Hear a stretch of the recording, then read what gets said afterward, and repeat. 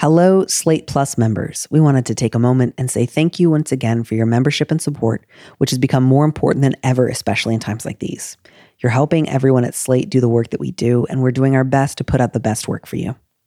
Now, if you're a reader at Slate as well as a listener, you may have heard that Slate.com recently installed a paywall, but as Slate Plus members, you have access to everything on the site.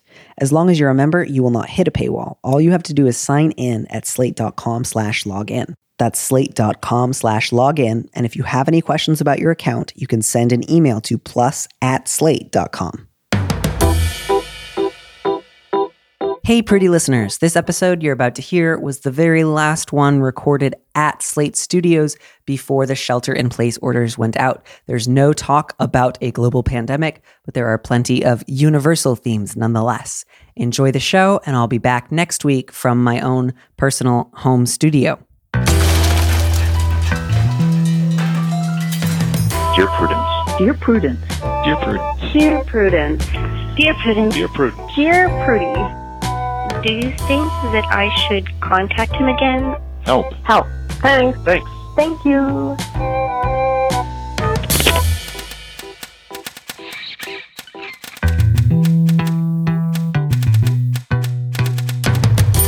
Hello and welcome back to the Dear Prudence Show once again. And as always, I'm your host, Dear Prudence, also known as Daniel M. Lavery. With me in the studio this week are Tony Golan Villela, who helps nonprofits get what they need out of software, and Lizzie Marmon, who secures grants and donor relationships for cultural institutions. Together, they live in Brooklyn. Tony, Lizzie, welcome. Thank you. Thanks so much. Thanks for being on the show. I love it when I have two people on the show because I get to talk a third less. We love the sharing. We are also co-listeners together, so it just kind of feels like the right space. Mm-hmm. Yeah. It always feels like the right space when there's three guests on the show. Do either of you feel like you have a particular vibe or like rubric that you're carrying into this space today where you're like, this is what I want everyone to get out of my deal today? Mm. Sorry for saying vibe, energy, and deal all in the same sentence. That's a lot. We love all of them. The Triple Crown. Right. Yeah. Exactly. What do you think, babe? I think, honestly, we had this moment when we were reading the letters to each other where we were trying to figure out how we wanted to avoid saying the same thing, because we do often run into this circle where, because we've been talking out our own relationship so much, and we all have these very involved friend groups and extensive Jewish families, like there's this habit that we get of like getting into the same tones of rhetoric. And so one thing that was actually really nice for us was just sort of giving each other permission to like go first. And so the way we actually read the questions to each other was we read it and then got your read, and then I was able to sort of oop the alley. And so I think that helped us a lot. But honestly, I mean, we're sort of from that. People who've been going to therapy for slightly too long and going to therapy long enough to realize that we needed therapy for different things. So we've got that's the vibe, the deal. Just out of curiosity, would you let us know how long is slightly too long for therapy? Third grade? Like since the third grade? Yeah. Okay. Yeah. So a solid, in my case, like a solid 15 years, 17 years. Congratulations on being so youthful. Right? Thank you. But also like trading off and finding new specialists and new care. Like I think you can measure your life in the therapist you were with, maybe. Or like, yeah. I mean, I know. Like rings of a tree. Exactly. And like, I was sent to therapy as a kid when my parents divorced. And I walked in there and told them, yeah, my parents' divorce is the best thing that's ever happened to us as a group. Like, I was, here at this age Such of a little, wisdom. like, Ethel Merman moment. Indeed. Yeah. Wow. And, like, not realizing the, like, queer nonsense and family that would come from that, from that distance. I don't know. It's a good thing. But, yeah. We want to be separate voices. I'm very excited about that, especially I think because our first letter has to do with dealing with a person who I am willing to go out on a limb and say I think has perhaps never been in therapy and perhaps would not be interested in it at all. So I'm interested in seeing how three highly therapized people can deal with someone who's like, therapy, never. Tony, would you read our first letter? Yeah. So our subject here is quite right-wing, and it starts, Dear Prudence, I've come to realize that my husband actually holds some quite right-wing views that do not align with my values. For example, if I'm reading an article about feminism, LGBTQ+, diversity, and equality, and trying to talk to him about it, he's either insulting of the article, questioning of the analysis or methods even, or of me for falling for crap like that. I've tried to talk to him about his reaction and our apparent disconnect in values, but he'll reply with something along the lines of, "But you're too smart to think that there's really such thing as a gender pay gap. There's nothing to discuss."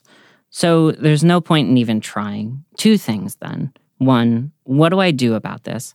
His behavior is creating a toxic atmosphere at home. And two, we're raising a son together. And I want my son to learn that it's okay to disagree with one another, but it's not okay to insult others for disagreeing. So I don't want to get too drawn into the trap of like proving things, because part of what he's demonstrating here is a real commitment to not listening. But I do just want to point out that numbers about the gender pay gap are drawn from people's reported incomes on the U.S. Census. It's simply an actual look at the numbers of what actual men and women make and then just adding it up and looking for averages. So, it's not a question of like belief or faith or theorizing. It's simply, well, we asked all the men and all the women what they make. And I'd be very surprised if your husband, in fact, claimed that women on average make more money than men. I would be surprised if he made that claim. So realizing that I've already fallen into a trap by going there, I would like to step into that trap. I think we often feel this like, all right, that's bad vibes. Just go. Like that was the gut impulse when we first read this. We want to protect this person. We want to protect this kid. This is one of those situations, Danny, like you said, like this isn't someone who's going to consider therapy. And also, I don't think even offering it would be a positive or safe thing for this couple, for this family. Like, I want to make sure that this partner is being supported, maybe by therapy or hopefully by friends. And they clearly know where those lines are, where those values are. And like holding on to that, I think, is such a critical thing. And being able to say, like, to your child, we are not parents ourselves, but this is how you disagree. And to add in that extra time with your kid of, okay, maybe we can have a conversation about something that, doesn't feel so easy to talk about. I don't know. This is from my like background in nannying, which is its own saga. But, adding that time in with kids, they really learn and listen to everything that's going on around them, and they mimic those behaviors so easily that I think is where my concern is if you're committed to staying, how are you supporting yourself? How are you supporting your child? Yeah, I think about conversations where people fall into the trap of like defining the terms of victory, like what they actually want to get out of the conversation. And oftentimes it isn't that related to what they, if they sat down and really thought about what they value in the world, would actually want to get out of it. Sometimes it's based upon like what they think is attainable and what they might expect a sort of person in their position to want and to do.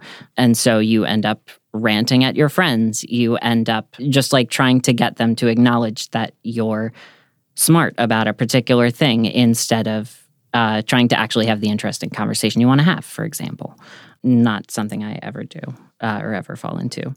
And so I'm thinking about this, and it would not surprise me terribly if you actually sat these two people down. Their aims that they would state would probably be very similar.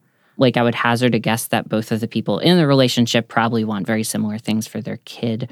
But I would bet that the husband is manifesting this sort of traditional right-wing, I'm going to win this rhetorically and end the conversation as the terms of victory, so that essentially like everybody walks away with slightly salted earth, but you come off having gotten the last word, instead of what they actually probably want, which is just to be able to talk sensibly about those things to their kids. So I agree that the vibes are incredibly bad. And there's a part of me that's tempted to say, like, you should probably just dip.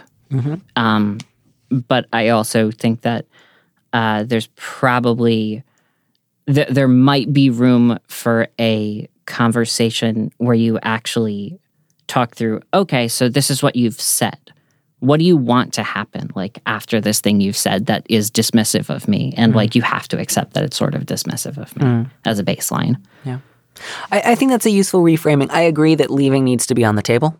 I agree that leaving is probably going to end up being your best bet. I also understand that you don't necessarily want to walk out the door tomorrow. So I want to think of ways that you can try to make this time as productive as possible and feel like I didn't leave before I knew without a shadow of a doubt that things were not going to get better. Sometimes that's just what you need to feel like, well, I can't say I didn't try. And to that end, I think I would end the kind of proxy battle of sending articles or talking about articles. I think that's not working for you. And I think that the thing to say at that point was like, when I read articles that have to do with feminism or queer people or any kind of diversity, and I try to talk to you about it, you accuse me of being a dupe or you insult the article. Let's leave the articles aside. I'd like to tell you outright that my values include feminism and rights for gay and trans and bisexual people and the concept of diversity, of more than one type of person existing in a society. And that being a value. Yeah. Like, these are values of mine. Yeah. What do you think about that? Do you think that they are stupid? If so, I would like to know. That's not a trap. That's genuinely like you can ask that question in a spirit of like, let's discuss it. And if that goes in the exact same way, and if he's like, you are dumb, you are too dumb to know what you really think, or you are wrong for believing in these things, or I'd like to roll my eyes and walk away, then I think it would be really appropriate to say like, this makes me skeptical that the two of us can have any kind of a foundation for a life together. This makes me think that perhaps this marriage is not going to work out if we cannot agree on basic fundamental truth about the, shared equality of, for example, men and women, the two things we happen to be. So pretty foundational, pretty significant. You say it creates a toxic environment at home and that you're raising your son together. I would also like to quibble with your last line. It's okay to disagree with one another, but it's not okay to insult others for disagreeing.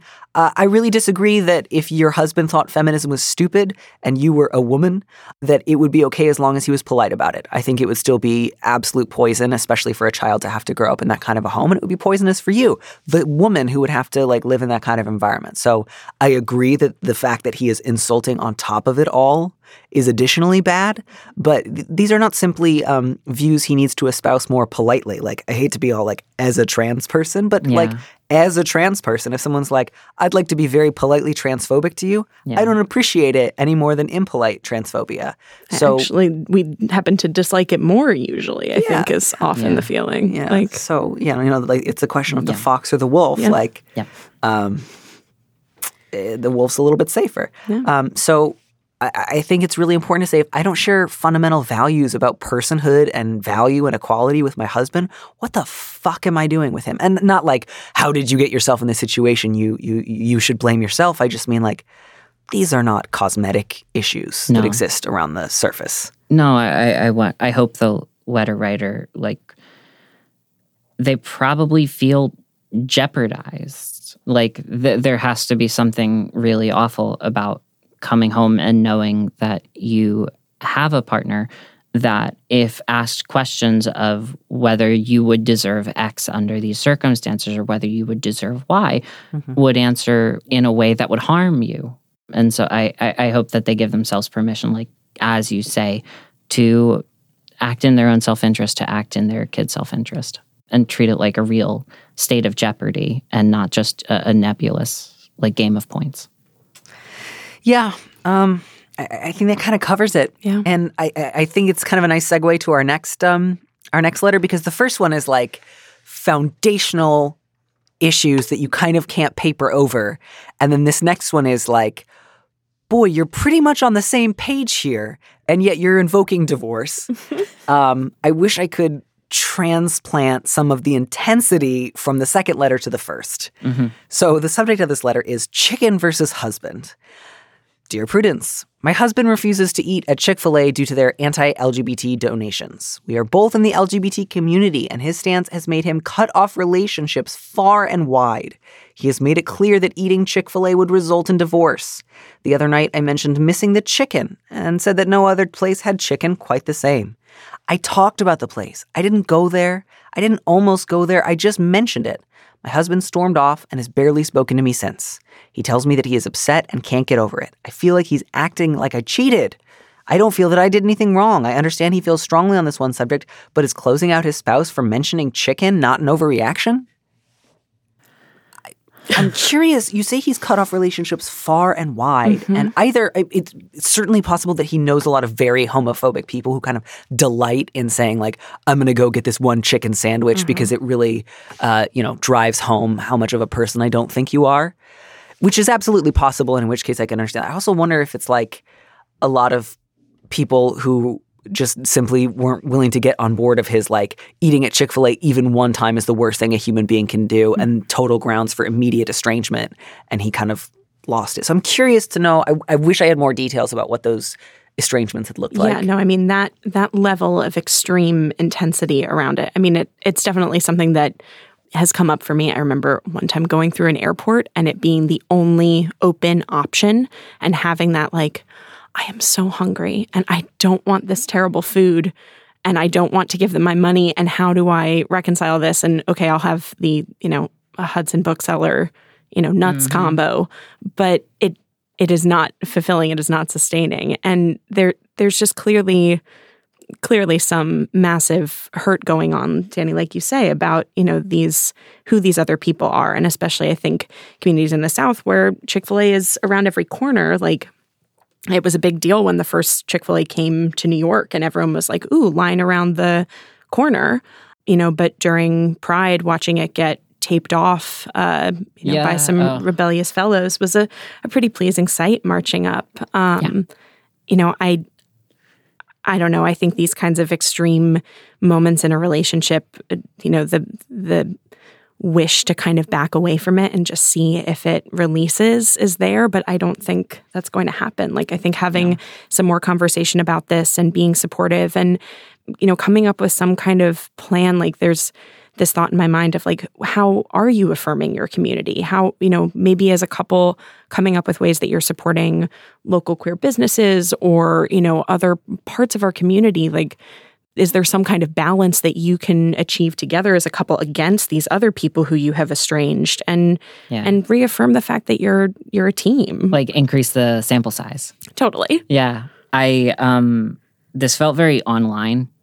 This felt very much like the husband had way too many very long, probably Facebook comment wars over this with friends or people that you were once in an improv class with 7 years ago and still somehow are in your network and you're going back and forth. And I think in those scenarios where it's friends or it's people who are at that level of remove, you can pretty safely, once somebody sets a tone like that, or not a tone like that, like once somebody sets a line of, I really need there to not be discussion of Chick-fil-A, and I just need everybody to understand that even the concept of regretting the fact that you can or should no longer eat it is a no-go.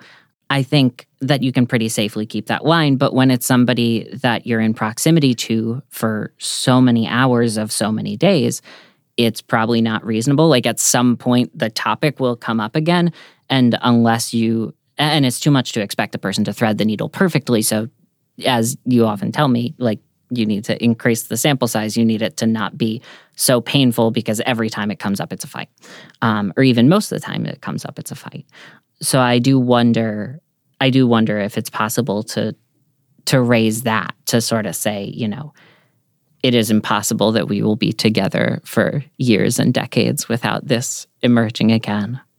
How can I talk about this in a way that doesn't hurt you?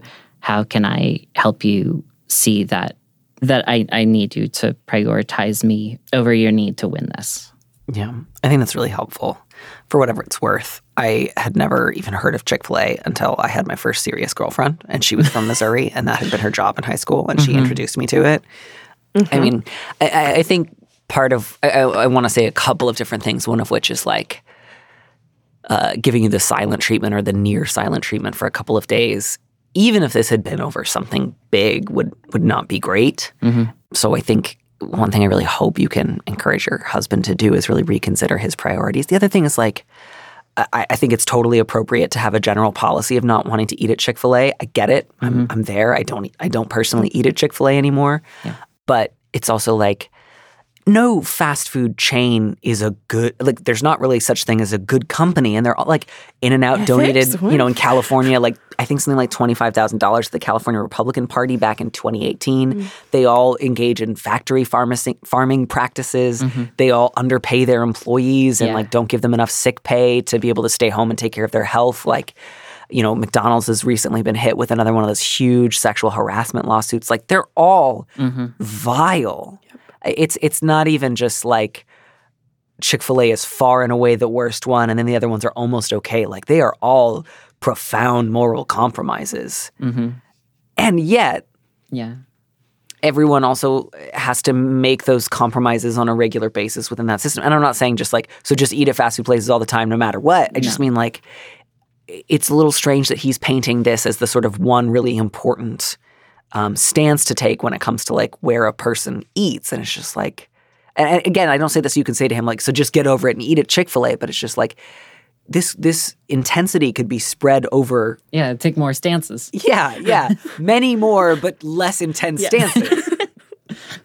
And I think too, one thing that your husband's doing here that I would really encourage him to reconsider is attempting to conflate morality and desire and choice as all being the same thing. And it's just like, it's not that he's just saying like, don't eat at Chick-fil-A. It's like, don't enjoy the thought of their chicken, which is like, well, now you're just telling me how to feel. And like, I'll give you how to act. Like I'm on that same page, but like suggesting that is in fact good not to want something you've decided not to do is like, that's a little bleak. Yeah. Yeah. And admittedly, my first gut reaction to this was to unfortunately bring a small product placement onto your show here. Sure. And to say that there is a cookbook that's called Top Secret Cookbook, where they have all of the recipes for these kind of faux versions of all of the great chains of, whatever.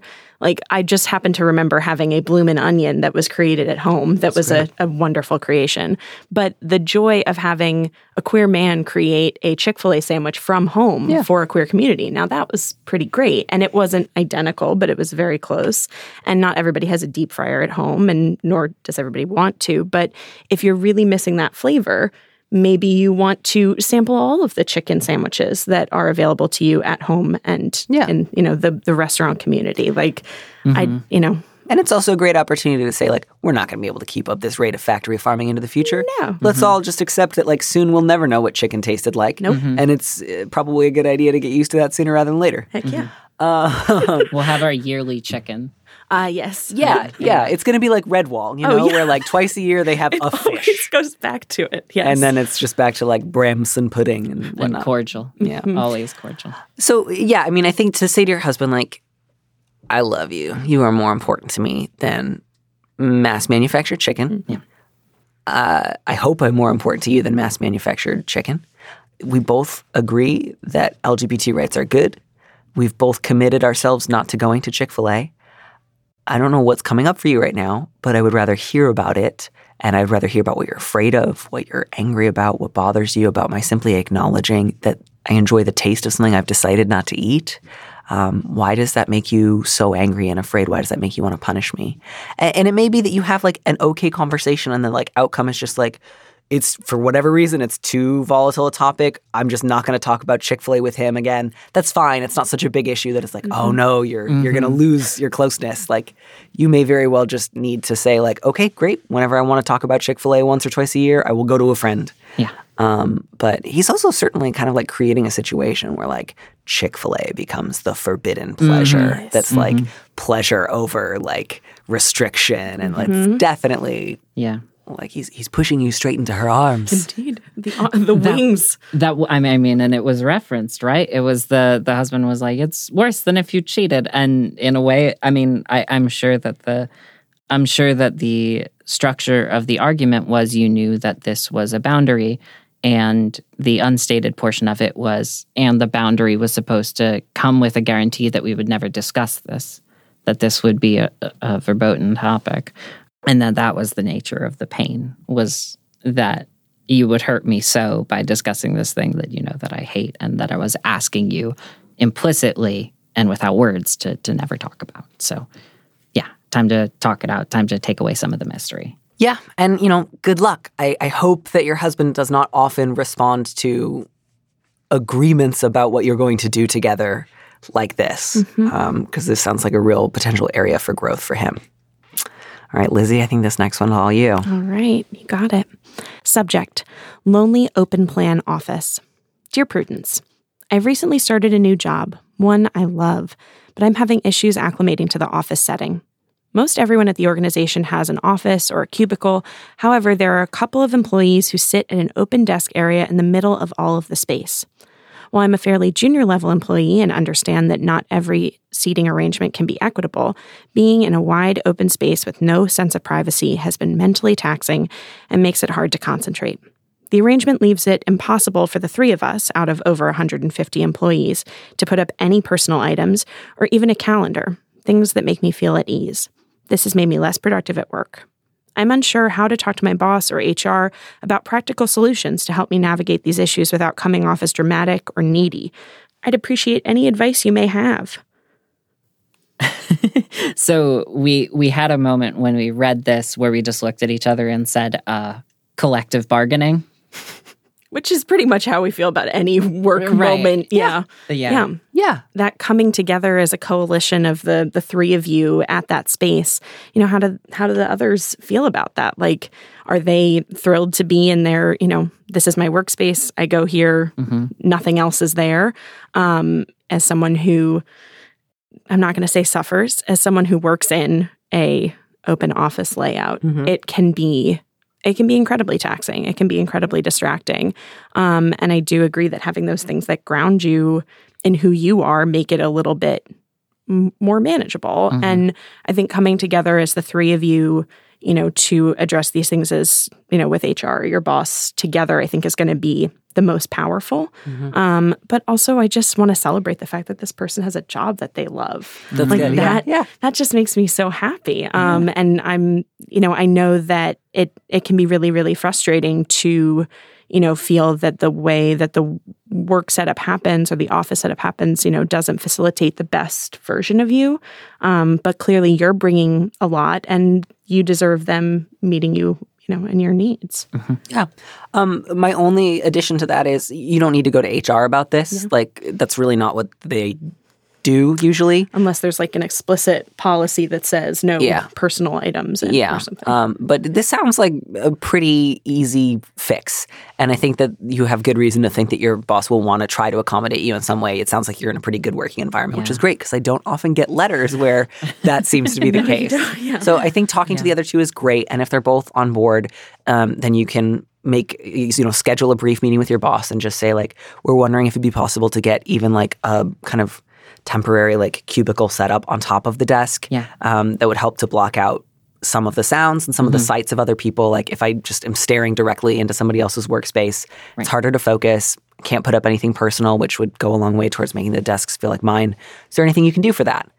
And my guess is if you have a good boss, they'll be like, oh, I, hadn't thought about that. That's possible. Or they'll say it's impossible for thus and such a reason. And then you can try to figure out what are accommodations you can make for yourself, like occasionally wearing noise-canceling headphones or, I don't know, trying to type with like a sleep mask on there. One of those great like nap pod. I'm sorry, dystopian, not great. Nap pod pillows they sell in Sky Mall. Can be both. Yeah, it can be a little column A and column B. Yeah. The one thing I was wondering the whole time I was reading this is, are all three of you in the same department? And if all three of you are in the same department, then it's amazing if you talk to each other, because that gives you a lane to start figuring out what all of you need, and you get to talk to your boss together, which takes some of the pressure off. And if you're not in the same department, then that's still great because you're new at your job and you need friends and you need to know where everything is and you need to know what's happened at the company before you got there. And that puts you in contact with them. And it means that when it's unfeasible for y'all not to be up in each other's business, that it's less painful for you to be in each other's business, because instead of, the eyes of uncaring strangers looking at you, it's, Greg. Yeah. And just like the language that you use here is all incredibly reasonable. If you approached your boss talking like this and saying, I understand it might not be possible, but if there's anything we can do, it would make a big difference, then there's nothing needy about that. There's nothing dramatic about, if you like threw something against the wall, if your boss said no and said that I'm leaving forever, that would be dramatic. But if you just ask the question, no, nothing dramatic about that. Right. It's a very reasonable question. Yeah, I do wonder like how this scenario came to be. Like, were they told on day one no personal items, or was it just when they arrived in this 3-person setup that there wasn't anything, and so it seemed it always taboo, comes back. yeah. But it always Right. comes back to that, like making the implicit explicit. Like if you just don't see anybody else with items, maybe you think you can't.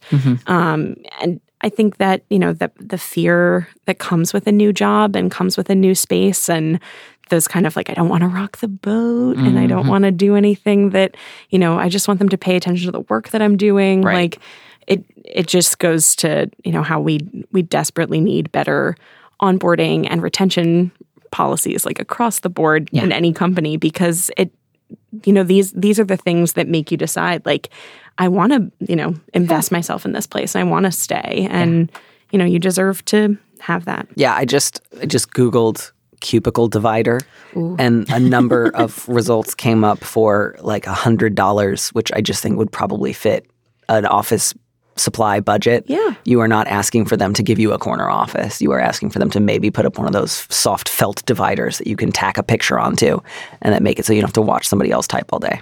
Super reasonable. All right. Would you take our next letter? You got it. Subject: accused of being a mean girl for not including everyone.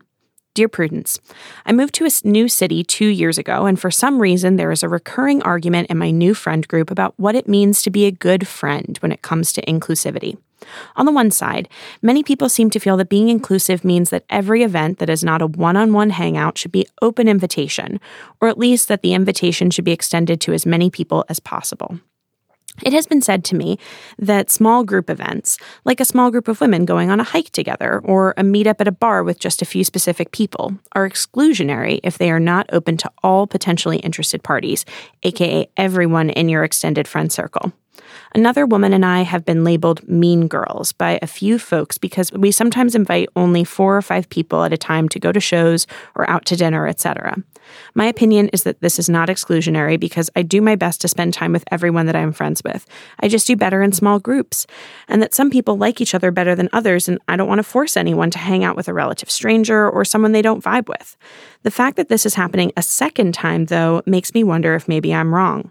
I'm in my mid-30s, and this isn't a problem I've encountered since college. I thought adults just accepted that sometimes their acquaintances or friends hang out without them, and that it's okay that they aren't included in every small gathering all of the time. There are some people that I hang out with less often than others, absolutely, but from my perspective, that was usually either because we weren't as close or because someone else in the invited group didn't feel comfortable with that person being there for any one of a host of reasons. Everyone in this rather large friend group seems to have friends, and there doesn't seem to be any one person who never gets invited to hang out. I need some outside perspective because feelings are running very high about this among several people.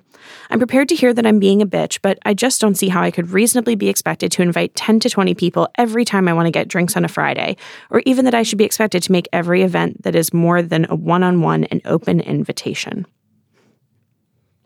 Are you really prepared to be called a bitch? Because it doesn't seem like you are. You are fighting this, and that's okay. Like, you clearly know what you want, but do you know what you want?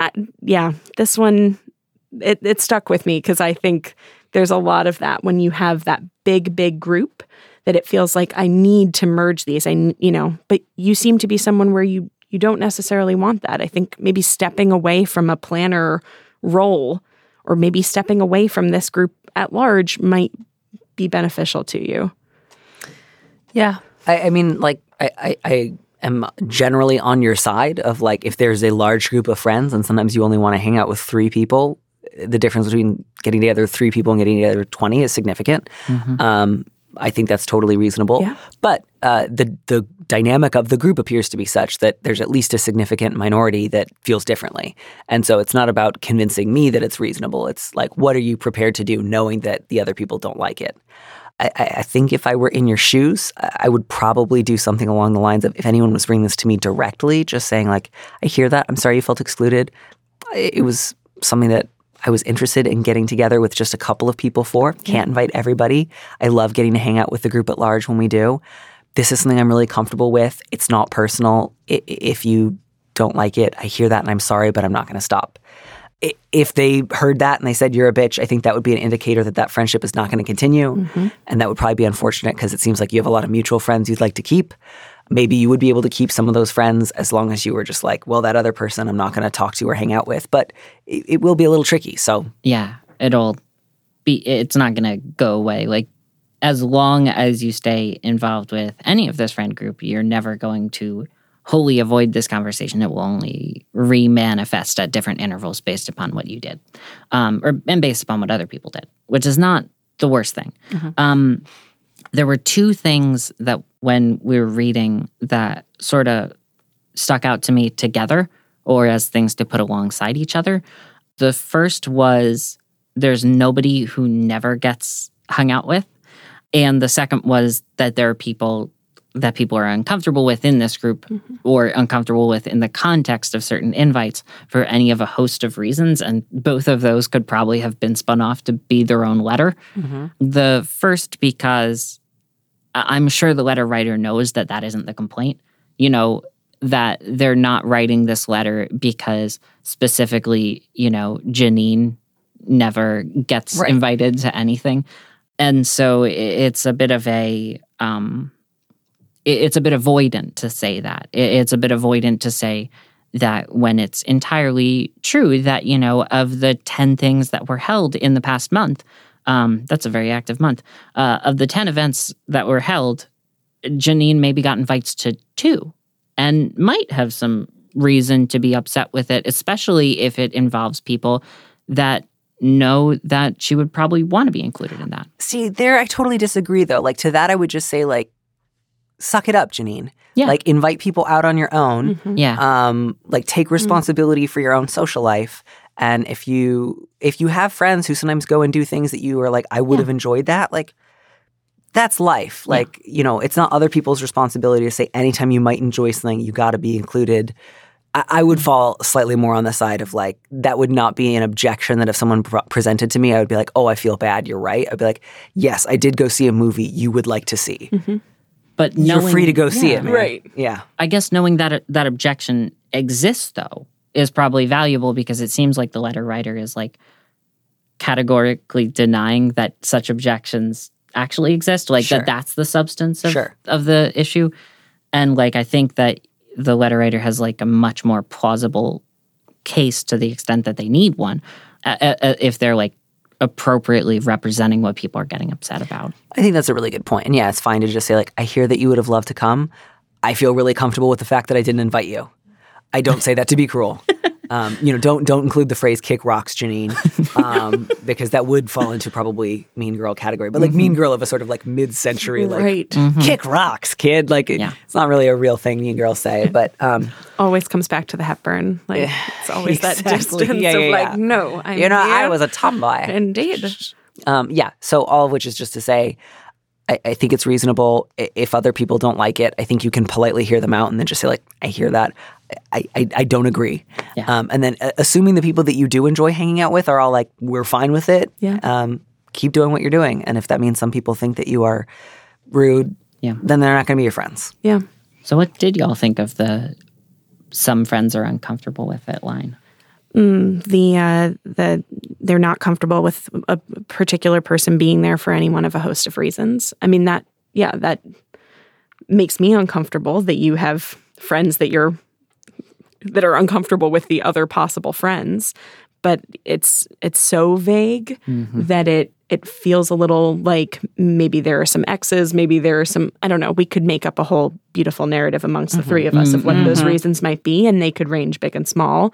But I would hope that if there are concerns about certain people in this larger group, that they're actually being talked about rather than like, oh, the schedule doesn't line up or it's just this particular type of event rather than like, I don't know. Right. Avoiding it. And it's just like, I don't agree that everything that's not a one-on-one hangout should be open invitation. I think that's an unbelievably unreasonable expectation to have of other people.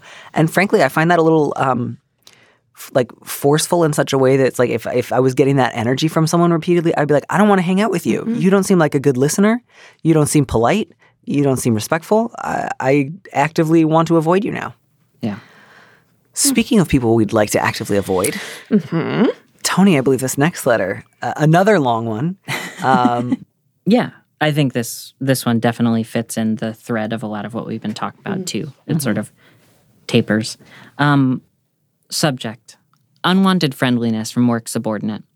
Dear Prudence, I'm a single woman in my 30s. I have an advanced degree and a decade's experience in my field and have been in leadership roles for the past few years.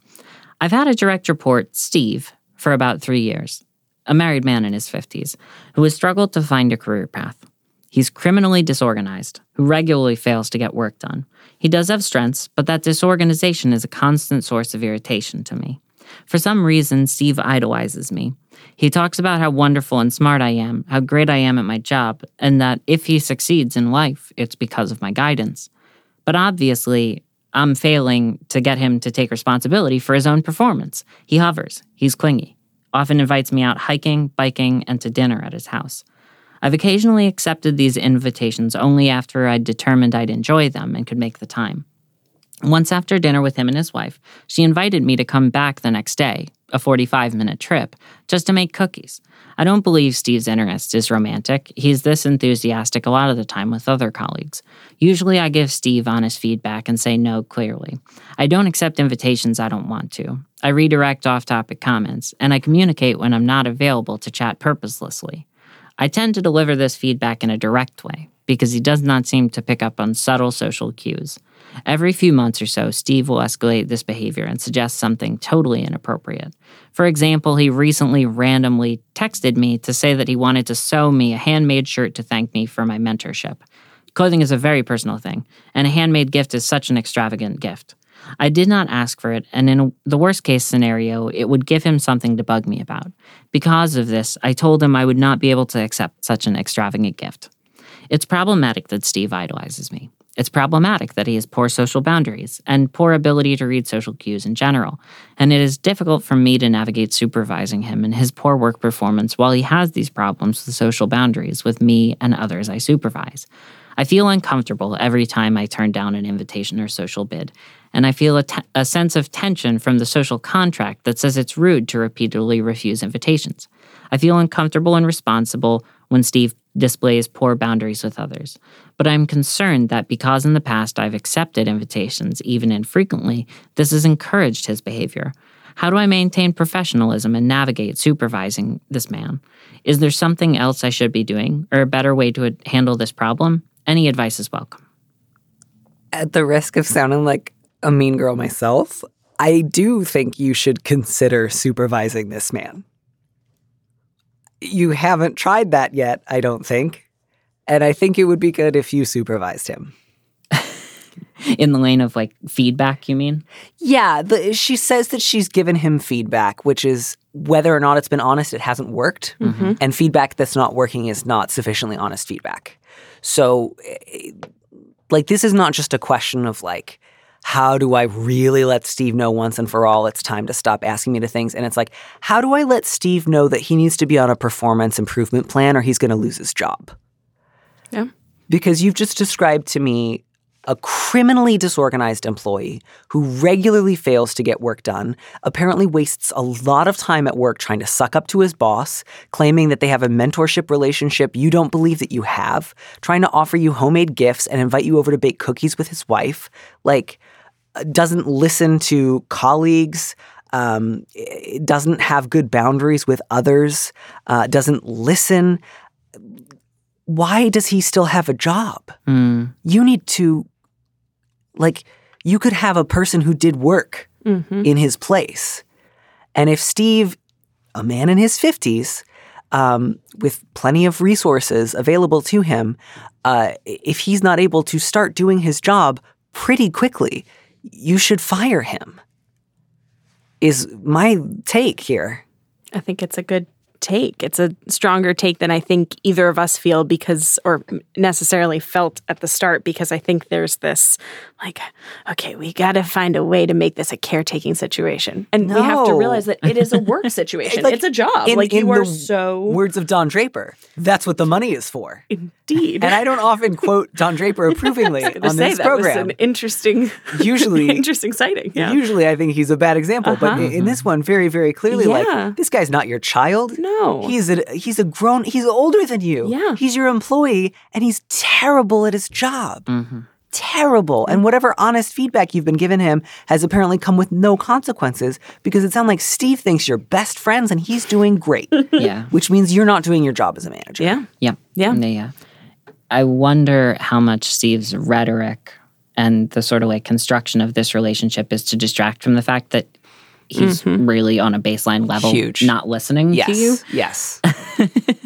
It seems so striking that he's attributing all of his success to the letter writer, but not actually following the cues, but not actually following. And he doesn't actually have success to attribute. I mean, he's successfully not been fired, which is a real accomplishment for someone who doesn't do his work and wastes everybody's time and tries to interrupt like work meetings to talk about sweaters he'd like to make you. Yeah. I mean, I think there are so many, there are many Steves in this world. Like, he's not the only one. He, he may be the only one that does this particular set of behaviors, but like, I don't know if there are other women who are leaders in your company or in your field that you feel like you could bounce some of this off of. Like, I know at certain, workplaces, there are very set performance standards and those kinds of things in terms of warnings. Like, there is some structure that you can apply to this that can take the pressure off of you feeling like, because I once went to dinner, I can now allow him to do whatever he wants professionally, personally. Like, nothing that you have done in terms of accepting his invites, I feel like it has made this, bigger or smaller. He would have kept asking. He would have found any, offer that you gave or anything like that. He would have found a way to try and make it work. Like, but maybe you aren't encouraging him on a personal level to engage with you like this, but you are not supporting him as you should as a supervisor. I'm really curious. You say he regularly fails to get work done. Who's picking up his slack right now? Great question. Who's doing Steve's work? Yeah. While also doing their own. I don't know if it's you some of the time. I don't know if it's one of his colleagues. I don't know if he has subordinates. I don't know if everybody's kind of doing 15% of Steve's work at any given time. But like, one of the reasons you need to take this seriously is because this affects morale across the board. Yeah, totally. Because I guarantee you somebody is doing the work that he isn't. Yep. And whoever that person or those people are, they don't like it. Yep. They didn't take their job hoping they'd be given half of somebody else's job for no extra money. You're going to start to lose other employees, especially if he regularly violates other people's boundaries and it's not getting better. Yeah. So I don't care how many times you've said like, Steve, I need to redirect you, because that's not working. So you need to escalate. Yeah. And if you don't yourself have a mentor or even just somebody that you can kind of ask for advice about this particular situation, I would maybe encourage you to reach out to somebody who's been in leadership positions for more than a few years in your field, who manages their people really well, and to talk about this in, you don't have to name names, but to ask for their advice, do that certainly. But like, you need to have a sit down with Steve and say like, I'm tired of bringing these issues up in the moment. Here's what needs to happen. Yeah. You never get your work done on time.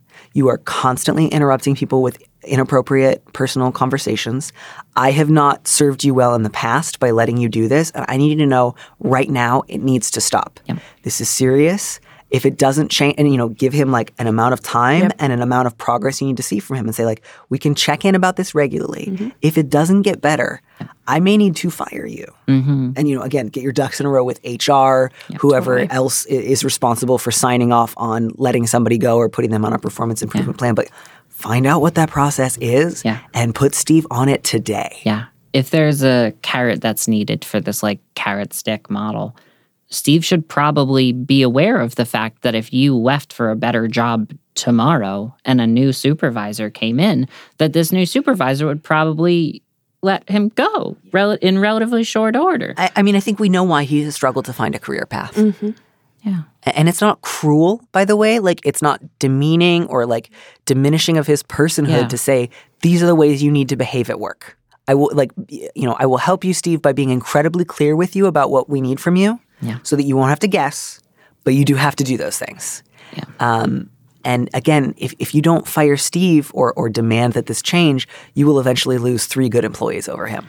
Absolutely agree. I think the last bit that both of us felt reading this was that this is so inextricably tied to the things that are like additional benefits that you get because of a job and the inaccessibility of social services. So I'm not sure that this is helpful, but it's probably helpful to name as an element of this that unfortunately, because we live in a coercive state and because so many states are coercive, that it's incredibly likely that Steve has to get better in the ways that allow him to retain a position so that when the next tide change comes, that he isn't left stranded. Yeah.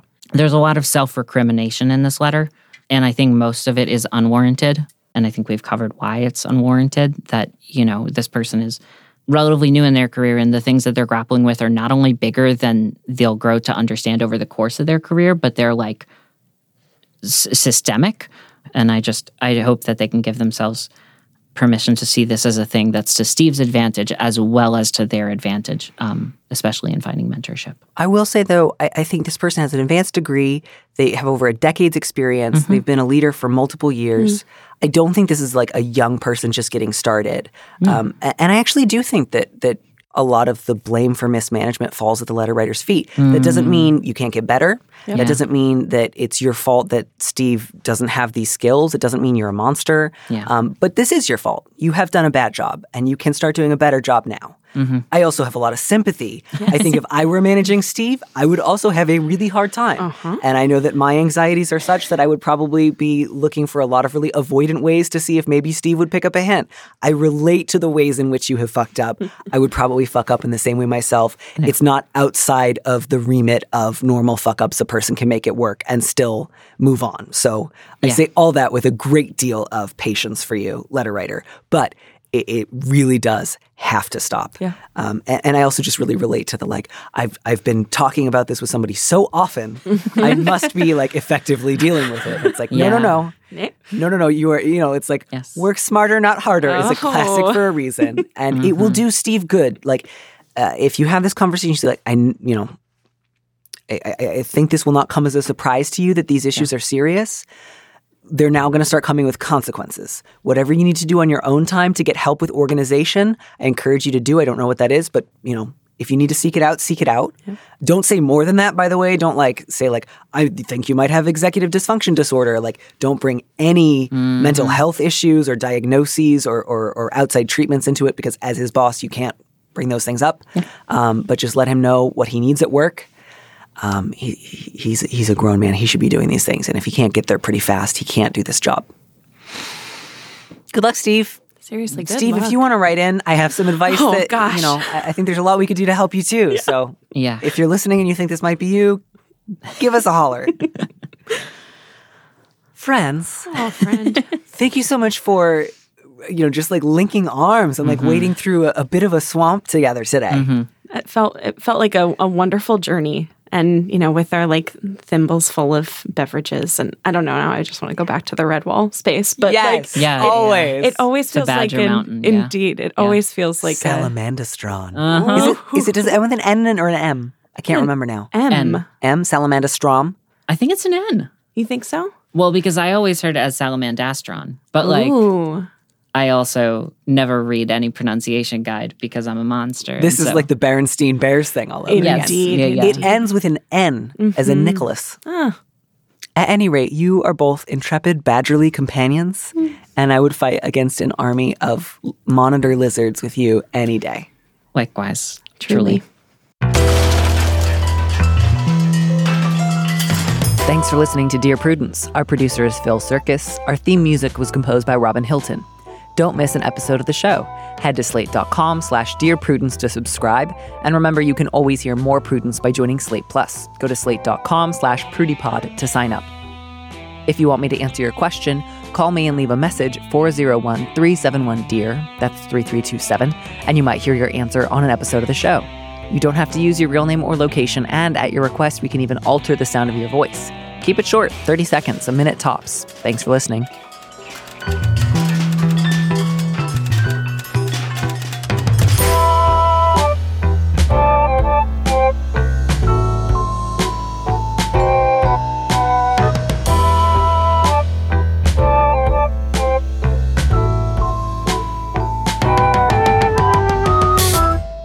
And here's a preview of our Slate Plus episode coming this Friday.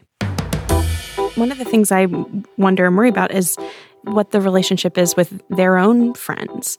Has the boyfriend come to visit you? Have you hung out with your friends and your boyfriend? Do you have friends? You say my friends have called me out on my compartmentalizing behavior before, but is that an alive in-person group? And we are big fans of live online groups, but how would those interactions maybe go if it was you, your boyfriend, and people who you already had a history with, where you weren't adding yourself to your boyfriend's existing relationships with them? To listen to the rest of that conversation, join Slate Plus now at slate.com/PrudyPod.